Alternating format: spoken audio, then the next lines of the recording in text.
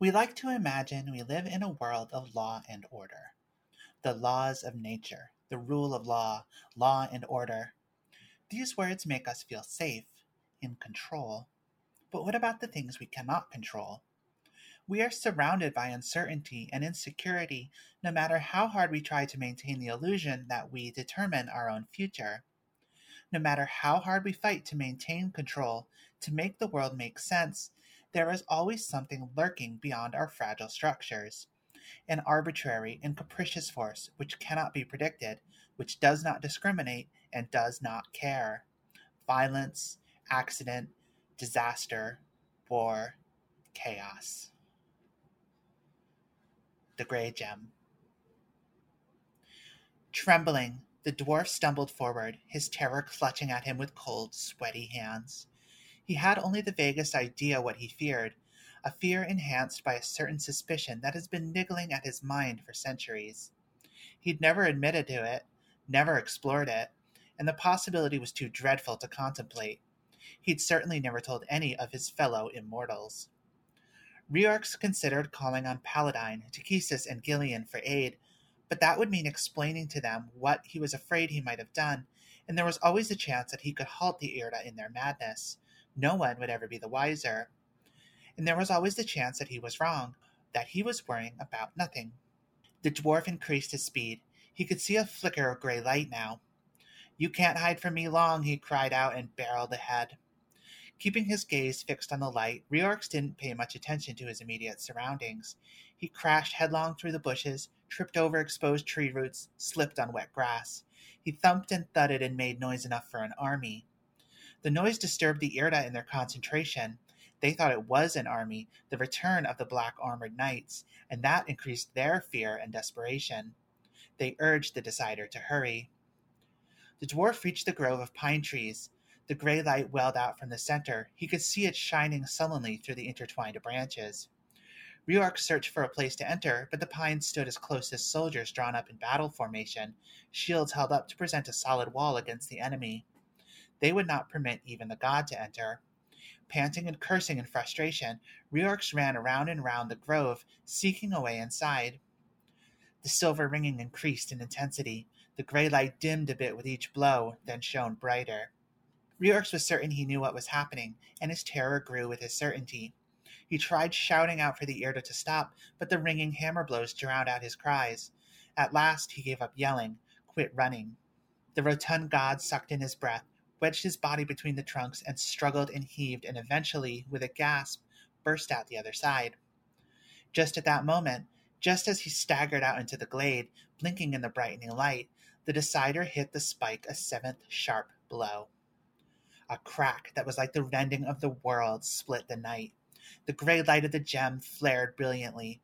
Reorx, accustomed to staring into his forge fire, the light of which shone in the heavens as a red star, could not bear it, and was forced to shut his eyes. The Decider screamed and clutched his head. Moaning in agony, he slumped to the ground. The altar on which the gem had rested split asunder. And then the light blinked out. The dwarf risked opening his eyes. The altar where the gray gem rested was now dark.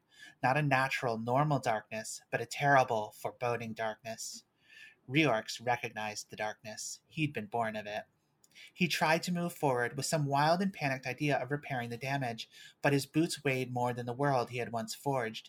He tried to cry out a warning to the other gods, but his tongue was made of iron, would not move in his mouth. There was nothing he could do, nothing except tear at his beard in frustration and wait for what was coming. The darkness began to coalesce, take shape and form. It took the shape of mortal man, not in homage, as do the gods when they take man shape, but in savage mockery. It was a man enlarged and gorged. A giant emerged from the darkness, grew and grew until he stood taller than the pine trees. He was clad in armor made of molten metal. His hair and beard were crackling flame, his eyes pits of darkness, and in their depths burned rage. Reorx sank, shivering to his knees. The giant roared in triumph. He stretched up his arms, broke through the boughs of the pines as if they were made of straw. His fingertips brushed the clouds, tore them into rags. The stars, the constellations, glittered in terror.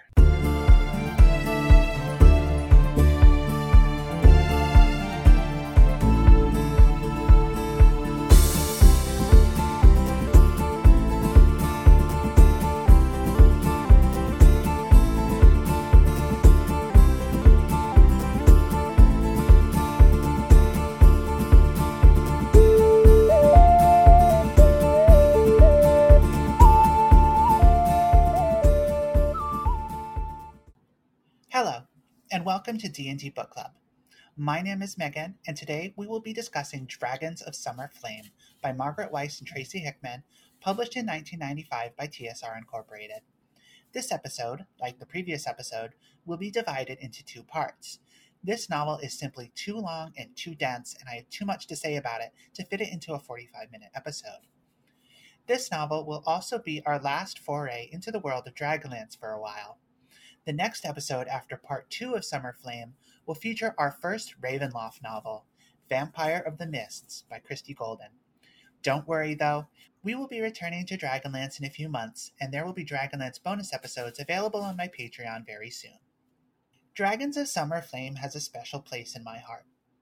Now, I'm not a big believer in choosing favorites. I don't have a favorite movie or a favorite band or a favorite video game. Picking favorites forces you to rank the things you love, and even if you are willing to do that, favorites are constantly changing anyway. That being said, if I had to choose a favorite Dragonlance novel, I would choose Dragons of Summer Flame. It has everything you could possibly want from a Dragonlance novel. Dragons, knights, gods and goddesses, action, romance, moral quandaries, interplanar travel, and the biggest, baddest big bad of all time. It ties up every story thread from both the Chronicles trilogy and the Legends trilogy, as well as the second generation novellas, in ways that are like 99% satisfying. I do have a few gripes with the novel, but they're small ones, and we'll get to them in time. If you enjoy Dungeons & Dragons novels as much as I do, please support the podcast by visiting patreon.com/DNDbookClub. That's D-A-N-D-D Book Club. For $5 a month, you'll be helping to support the podcast, and you'll get access to exclusive monthly bonus episodes. You can see the full list of Patreon exclusive episodes without any commitment just by visiting patreon.com/DNDbookClub. There will also be a link in the show notes. As usual, this episode will contain spoilers, so if you'd rather read the novel first, please stop now. If you have any questions or comments, you can email me at dndbookclub@gmail.com or follow me on Instagram at dndbookclub. Now, let's dive into the fourth novel of the Chronicles trilogy. Yes, you heard correctly, Dragons of Summer Flame. 25 years have passed since the War of the Lance, and a lot has changed on Ansalon. The period known as the Age of Despair, the age in which the people of Ansalon have lived since the dark days of the Cataclysm and its aftermath, seemed to be giving way to a new era of peace and prosperity. The faith in the true gods, lost after the Cataclysm, is flourishing among all the races. Those beliefs, which were kept alive by a plainsman named Riverwind and spread by his wife Goldmoon, have been embraced in every corner of the continent. In the city of Palanthas, the powerful cleric, revered daughter Chrysania, leads the Church of Paladine, supreme god of virtue and light. All across the land, devotees of the goddess Mishakal work healing miracles. The magic users of Ansalon, who were once feared and reviled, have become respected members of society following the sacrifice of the wizard Raistlin Majere to save the world from destruction. Magical schools have been established, and students talented in the magical arts flock to them. The Knights of Solamnia, ancient champions of justice, are once again renowned as heroes after centuries in ignominy. They have brought peace and order to the nation of Solamnia, the greatest and most powerful of all the human nations, and serve as a bulwark against evil. They are a shining example to the rest of the world what can be accomplished when good people hold fast to virtues like honesty, honor, and self-sacrifice. But the good people of Ansalon aren't the only ones who have been inspired by the Knights of Solamnia. Lord Ariakan, favored of the Queen of Darkness, inspired by the success of the Solamnics, has built his own knighthood, an order dedicated to her dark majesty, the Knights of Takhisis. The knighthood is divided into 3 orders. The Knights of the Lily, dark paladins in heavy black armor adorned with symbols of death, lead the Dark Queen's forces as officers and dragon riders.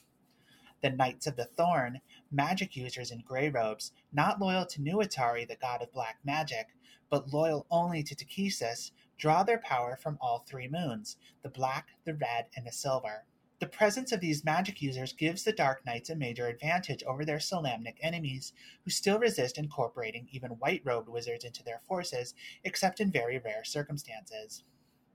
Lastly, the Knights of the Skull, Priests and priestesses utterly devoted to the Dark Queen support the knighthood by blessing armor and weapons and healing the wounded.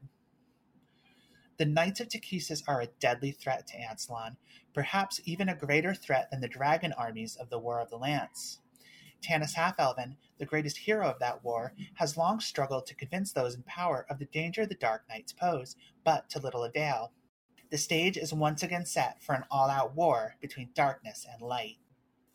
The story begins north of the continent of Ansalon, somewhere in the Turbidus Ocean, in a cluster of islands called the Dragon Isles. A small expedition of the Knights of Takhisis arrive on one particular island to determine if it might have any strategic value for the Knights' upcoming invasion of Ansalon, currently in its final preparation stages. Lord Ariakan, the commander of the Knights of Takhisis, has been warned that visiting this island is dangerous, but ignores the warning. Although wizards are allowed in the Knights of Takhisis, Ariakan is a warrior at heart, a pragmatist, not prone to getting worked up over vague prophecies. It is early summer when the expedition arrives on the Dragon Isles, but already it seems this will be the hottest summer anyone can remember, possibly the hottest summer ever. We are used to every summer being the hottest summer ever here on Earth, but on Krynn, it is unusual to the point of ominousness. Upon exploration of the island, the Knights find creatures which barely resemble humans, more like the fantasy equivalent of Neanderthals. They use wooden and stone tools, live in mud huts, and seem not even to have their own language. The Knights contemplate whether they should kill all the cave people or leave them alone, and decide there's no honor in slaughtering a tribe of helpless ape people. They haven't seen 2001: A Space Odyssey, so they don't realize ape people can be dangerous too. Seeing no reason to stay, the Knights depart the island. Ariakan should have listened to the prophecy, however. The inhabitants of this island are far more than they appear. They are, in fact, Irda, members of the original race of beings created by the Queen of Darkness, who rebelled against her and were given a place to live by the gods of good in secret isolation. Isolation which has now been violated. We've actually encountered the Irda recently. If you're familiar with the story Raistlин's Daughter, which we covered in the first half of our second generation two-parter, you might remember that the beautiful traveler named Amberil was secretly a member of the Irda race. She was looking for a sexy beefcake to mate with, and unfortunately she found Raistlin instead. The Irda have lived on this island unmolested since nearly the beginning of time. Although they have a small community, each Irda is a self-sufficient loner. They only come together to make decisions for the group or occasionally to mate, an awkward process no one enjoys. There is one person on the island, however, who is not an Irda. She is a young human woman with white hair and golden eyes named Usha. Usha is considered by all, including herself, to be the fuggliest person in town. It's not really fair competition, though, since all of the Irda on the island are really, really ridiculously good-looking. I want to make a brief comment here. The idea that Irda turned to good and remained beautiful, while the ogres turned to evil and became ugly monsters, is problematic to a reader in our woke new world. I mean, if you tell an ogre that they are ugly, and that they are ugly because they are evil, what choice does that ogre have but to be evil? Big, ugly brutes can be just as noble and virtuous as anyone else. Stop ugly shaming the quote-unquote evil races. Anyway, the Irda get together for a town hall meeting, and it is decided, by an Irda helpfully called the Decider, that extreme measures must be taken to prevent the Knights from returning. Unbeknownst to the wider world, the Irda have come into possession of the Grey Gem of Gargath, a mysterious and powerful stone whose mystery is exceeded only by its power. The Decider plans to crack open the gem like a Cadbury cream egg and use the gooey magic inside to shield the Irda Island from all trespassers forever. Only 3 people see the danger in this plan. Usha, the human woman, the Protector, an Irda who has been Usha's guardian since birth, and of course the person reading the novel. Usha and the Protector argue that the Grey Gem is simply too powerful to be used in this way. We, the reader, if we've read the story Wanna Bet, know that the Grey Gem tells people what they want to hear in order to get its way, such as telling a certain Irda that cracking it open will allow him to save his people. The Decider, however, is too arrogant to accept Usha and the Protector's advice, and he's never read Wanna Bet, so he decides to proceed. Before he can begin, however, the Irda must do one thing. They must send Usha away to the world of humans. The magic which will be summoned by the Grey Gem will be too powerful for her fragile human skeleton to withstand.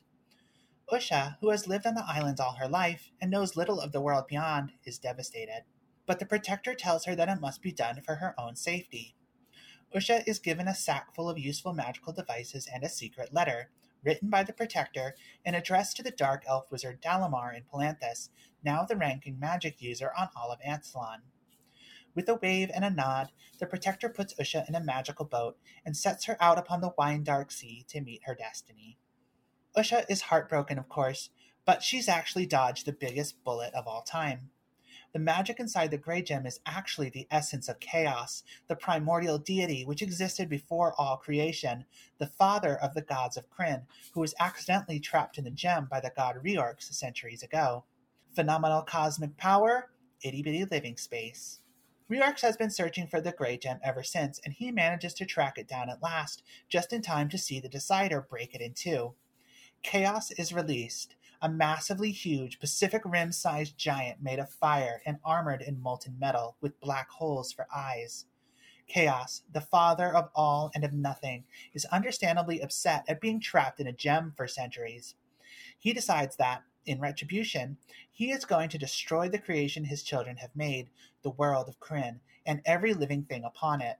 Then he'll come for the gods themselves. Reorx pieces out of there as quick as he can to warn the other gods and goddesses that this will be a cruel, cruel summer indeed. Usha arrives in Palanthas with her boat having magically docked itself. After a brief encounter with a rude dwarf, which may be the first time Usha has ever encountered rudeness, she heads into the city to look for Dalamar. Minding her own business, Usha is stared at by everyone she passes. At first, she assumes they are gawking at her homeliness. Soon, however, she realizes they are gawking for another reason entirely.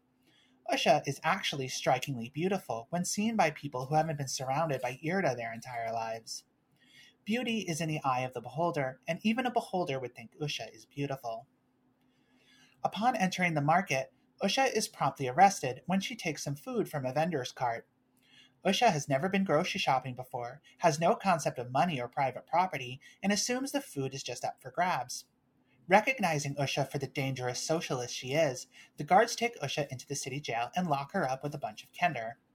Fortunately for her, one of those Kender is an old friend of ours, Tasselhoff Barefoot, hero of the Lance.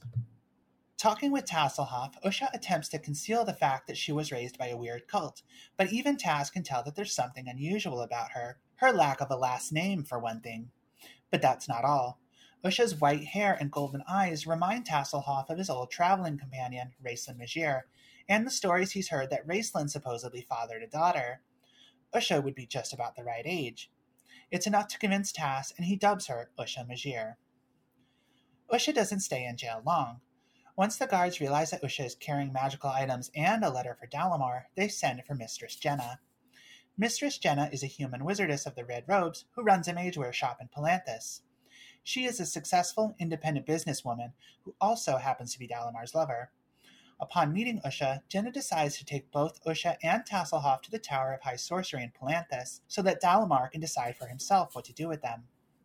Dalamar is the head of the Order of Black Robes on Ansalon, the highest-ranking evil magic user, and the highest-ranking of all magic users within the hierarchy of the Wizards' Conclave.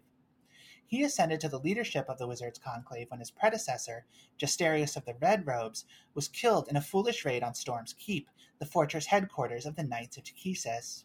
The Wizards' Conclave, it should be noted, are the only ones who have taken Tanis Half-Elven's warning seriously. Dalamar isn't sure what to make of Usha.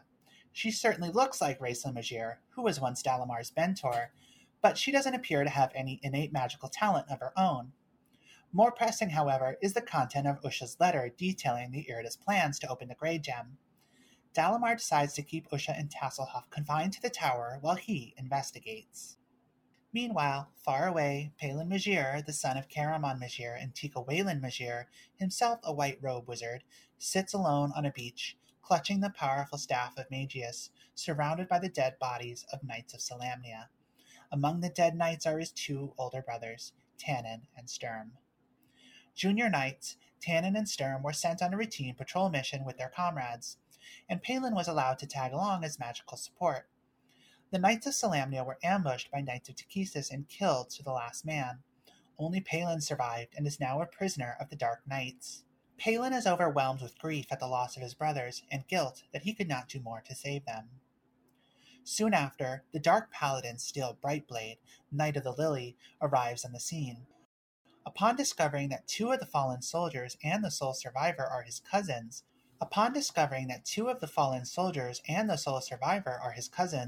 the sons of his mother's half-brother, Steel makes a proposal to his superior officer, Sub-Commander Trevallen. He proposes that he be allowed to return the bodies of his dead cousins to their father, his uncle. Caramon once saved Steel's life years ago, and Steel considers this to be a debt of honor which must be repaid. He will also return Palin to his family in order that he might be ransomed by the wizards of the Conclave. This all sounds like a grand idea to the sub-commander, but there's just one problem. A Knight of the Thorn, a magic user named Night Lord Lilith, was the commander of the forces who took Palin prisoner. She is his prisoner to do with as she pleases. The Night Lord is bound to the same rules of honor that Steel is, so she does not object to Steel taking the bodies of his cousins to be properly buried, but she does object to Palin being ransomed so cheaply. The Night Lord has ulterior motives as well. It was her who warned Ariakan not to send an expedition to the Irda Island, and she knows that some kind of terrible disaster is looming. She is a practicer of divination magic, and her seeing stones have predicted that two people, one represented by a white stone, one represented by a black stone, will bring doom to the knighthood. Seeing Steel Brightblade and Palin Majere together, one cousin sworn to evil and one to good, standing side by side, brought together by purest chance, the Night Lord believes that these are the two men the stones warned about. At all costs, the Night Lord wants to keep Steel and Palin apart. If they can be kept apart by death, so much the better. She demands that Palin give her the Staff of Magius. Palin refuses, saying it has been loaned to him by his uncle Raistlin and is not his to give away. The Night Lord cannot take the staff by force, so she decrees that Palin will be executed. Problem solved. Sub-Commander Trevallen doesn't like this idea. It's not honorable to execute a man for refusing to give up something which he cannot honorably give up. He asks the Night Lord to make a different demand. Reluctantly, the Night Lord says that Palin must go to Palanthas, into the Tower of High Sorcery, enter the laboratory of his uncle Raistlin Majere, and open the portal to the Abyss, which will allow Takhisis, the Queen of Darkness, into the world again. This is supposed to be impossible, but it's a win-win situation for the Night Lord. Either Palin succeeds or he dies in the attempt. Trevallen assigns Steel to be Palin's escort, warning Steel that if Palin escapes, Steel will be executed in his place. Steel agrees, then departs along with Palin and the bodies of Tannen and Sturm upon his blue dragon, Flare. Palin and Steel arrive on the outskirts of the town of Solace, Palin's hometown. Meanwhile, at the Inn of the Last Home in Solace, the elven queen Alhana Starbreeze is in labor. The pregnant elven queen was exiled, along with her husband Porthios, when a coup overthrew her reign in Sylvanesti and his reign in Qualinesti. The coup was orchestrated by members of the conservative faction within the two countries who wanted to return to the isolationism of the pre-War of the Lance days. The child which Alhana is bringing into the world will be the first ruler of a united elven kingdom in centuries, but he will be a king in exile. The elven monarchs are protected by loyal warriors, but their situation is precarious. The famous hero, Tanis Half-Elven, is acting as a kind of liaison between the elves and the other allied forces on Ansalon, and he laments to Caramon what has become of the elven nations. He also tells Caramon, by way of exposition, that he has tried to warn the allied powers, most importantly the Knights of Solamnia, about the threat the Knights of Takhisis pose to the continent.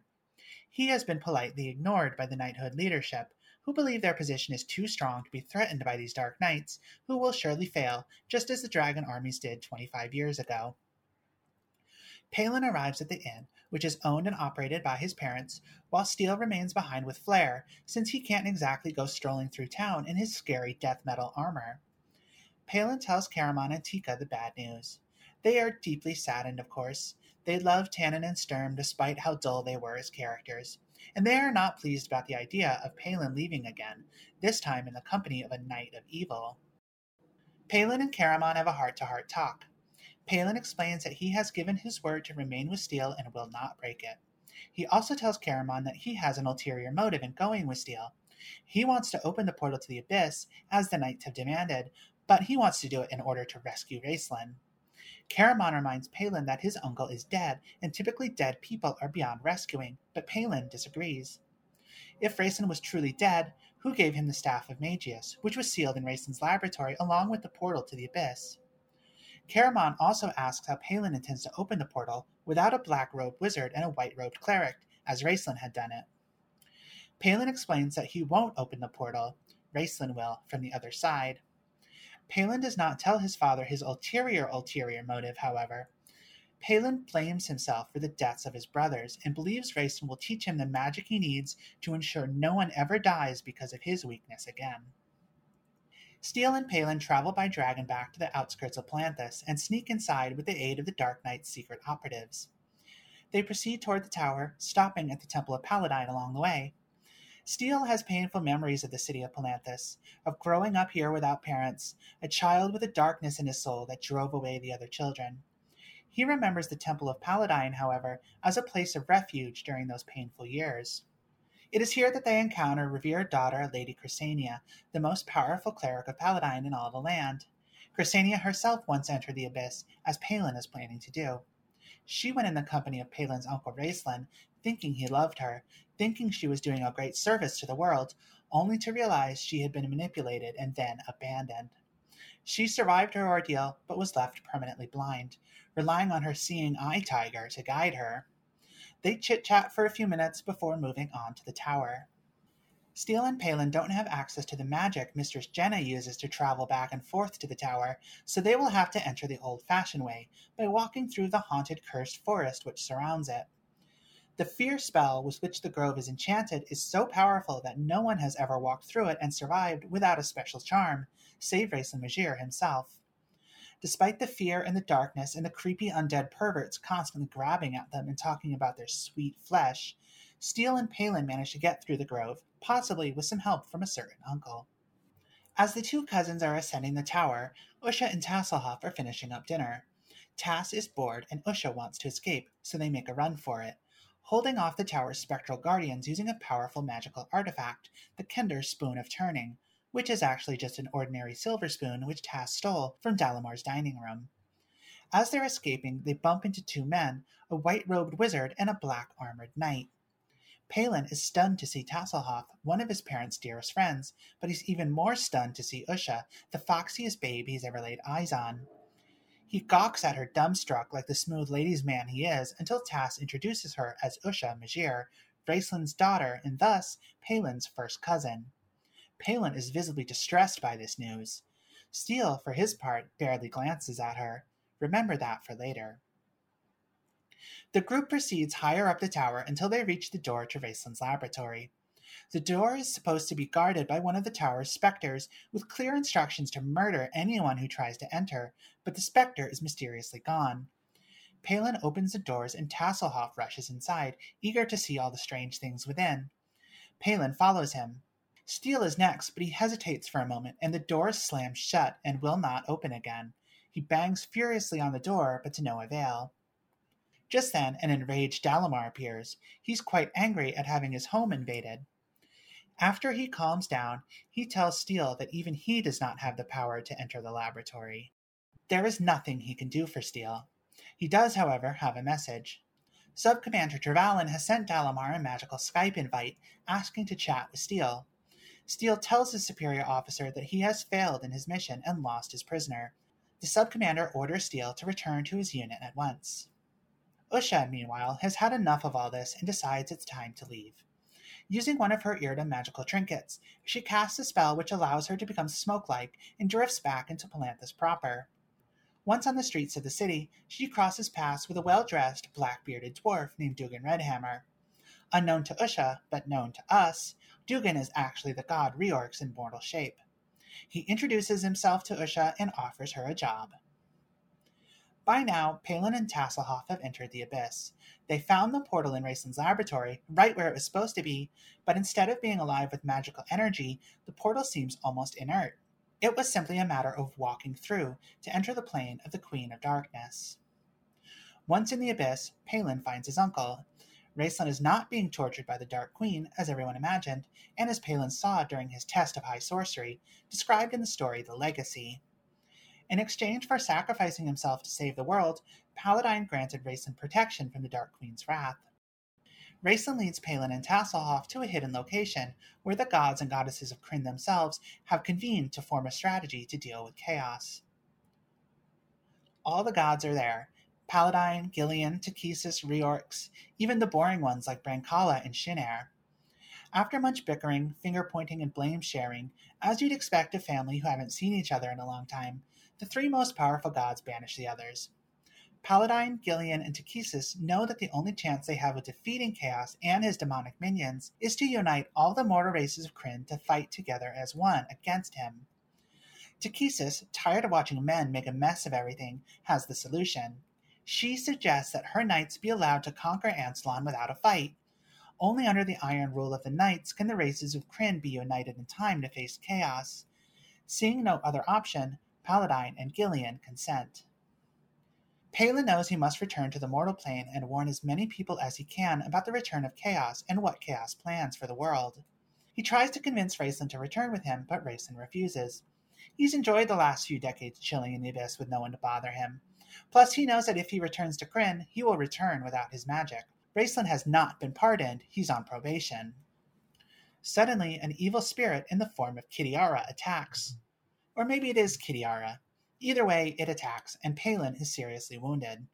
His only chance is to get back to the mortal world. Raistlin and Tasselhoff manage to get Palin back through the portal, and it closes behind them. Palin doesn't know it yet, but the flow of time is convoluted in the abyss. What felt like hours to him was, in actuality, weeks. So let's jump back in time to the night Palin first entered the abyss to find out what has become of Steele. After leaving the Tower of High Sorcery, Steele reunites with Flare and returns to his unit. While Steele has been traveling with Palin, the Knights of Takhisis have launched their assault on Ansalon. So far, the most important city they have captured is the city of Kalaman. Kalaman is an important strategic prize, but it also has symbolic value. Kalaman was the first city freed by Laurana and the Knights of Salamnia during the War of the Lance. Lord Ariakan rolled up to the gate, demanded unconditional surrender, and threatened unconditional slaughter. Knowing they were overmatched, the city surrendered. Rather than loot and pillage and commit atrocities, however, the Knights have allowed the people of Kalaman to go on living more or less as they had before. The Knights want to conquer in the name of Takhisis, but their own code of conduct forbids the brutal excesses of war. Steele is sentenced to death by Lord Ariakan himself for failing in his mission and for losing his hostage. However, Lord Ariakan does something unusual.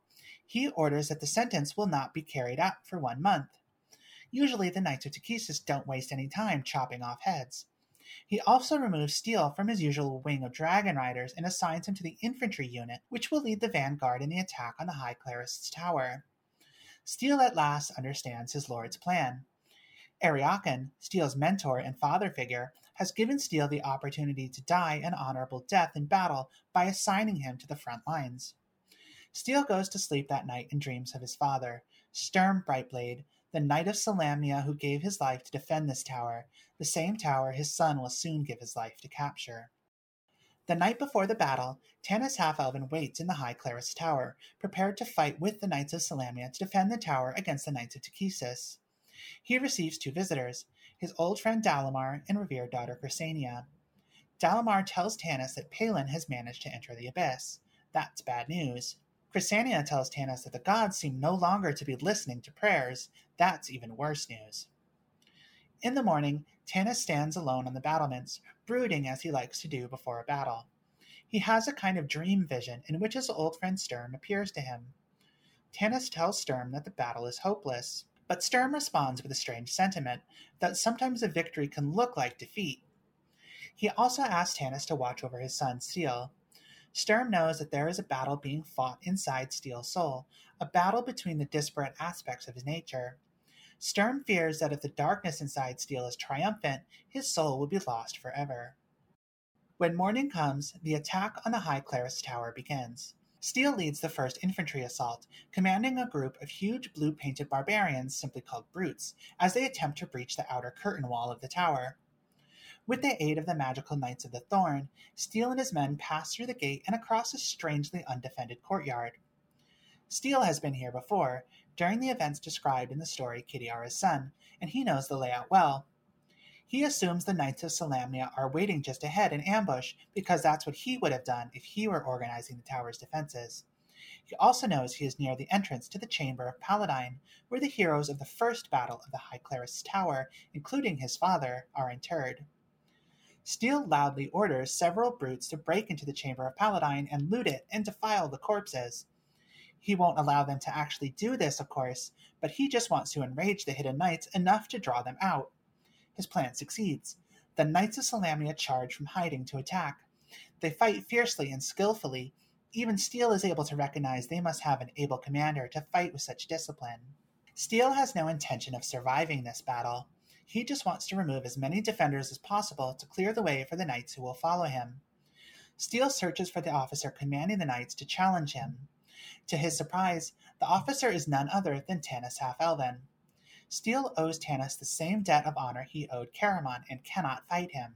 Just then, a Solamnic knight attacks Steele, nearly killing him, but Tanis protects his friend's son. In doing so, however, Tanis leaves himself exposed. One of the brutes stabs Tanis in the back. Tanis Half-Elven, the greatest of all the heroes of the Lance, dies in Steele's arms. The battle rages on. The Knights of Solamnia are overwhelmed and overmatched and have no choice but to surrender. The good dragons who were defending the tower by air against the evil dragons mysteriously depart. When the smoke clears, the Knights of Takhisis are victorious and Steele is still alive. He did not die, as Lord Ariakan had intended, as Steele himself had wished. He reports to Subcommander Trevallen and is imprisoned once again.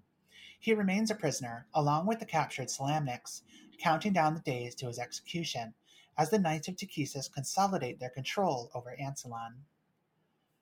Secure in their power, the Dark Knights remain blissfully unaware of the true danger growing stronger with each passing moment. The Father of all and of nothing is coming. That's where we will stop for today. Thank you for listening.